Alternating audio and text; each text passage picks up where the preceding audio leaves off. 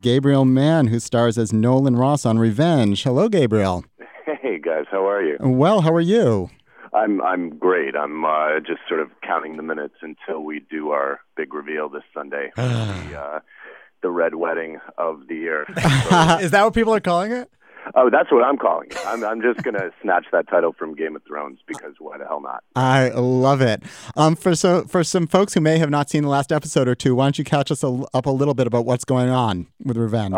Well, I mean, look, basically with, because now that we do a spring finale, a summer finale, a winter finale, we are at our halfway point through season 3 with the winter finale. And basically, it's been 2.5 years in the making to get to this point. Emily Thorne is finally, so we think, about to make it to the altar with Daniel Grayson. And everything has been conspiring along the way, as it does in Revenge, to thwart her plans. But I'm pretty sure at this point she will actually make it there. And I think the stills that we have seen kind of released in the press prove it. So I don't think I'm spoiling anything to say yes.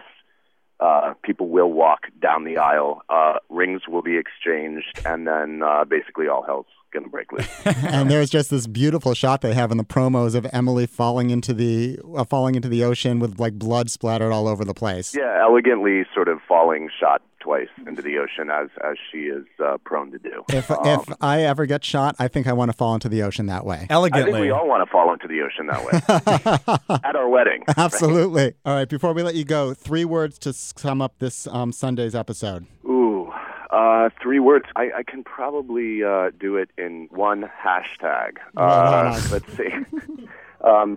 Hashtag till death do us part. Let's see, what else would I say? This is the episode you've been waiting for. I don't know. I mean, it is utterly gonzo. You will never be able to figure out who shot Emily Thorne. I mean, I think we don't even know. We shot a whole bunch of different endings and options. So as far as I can tell, as how the plot lines have played out post winter finale, I think I'm pretty sure who did it. Mm-hmm. But in the 9th hour, you never know with our show, our producers, our writers. So you just want to see who shot Emily. Oh, God, absolutely.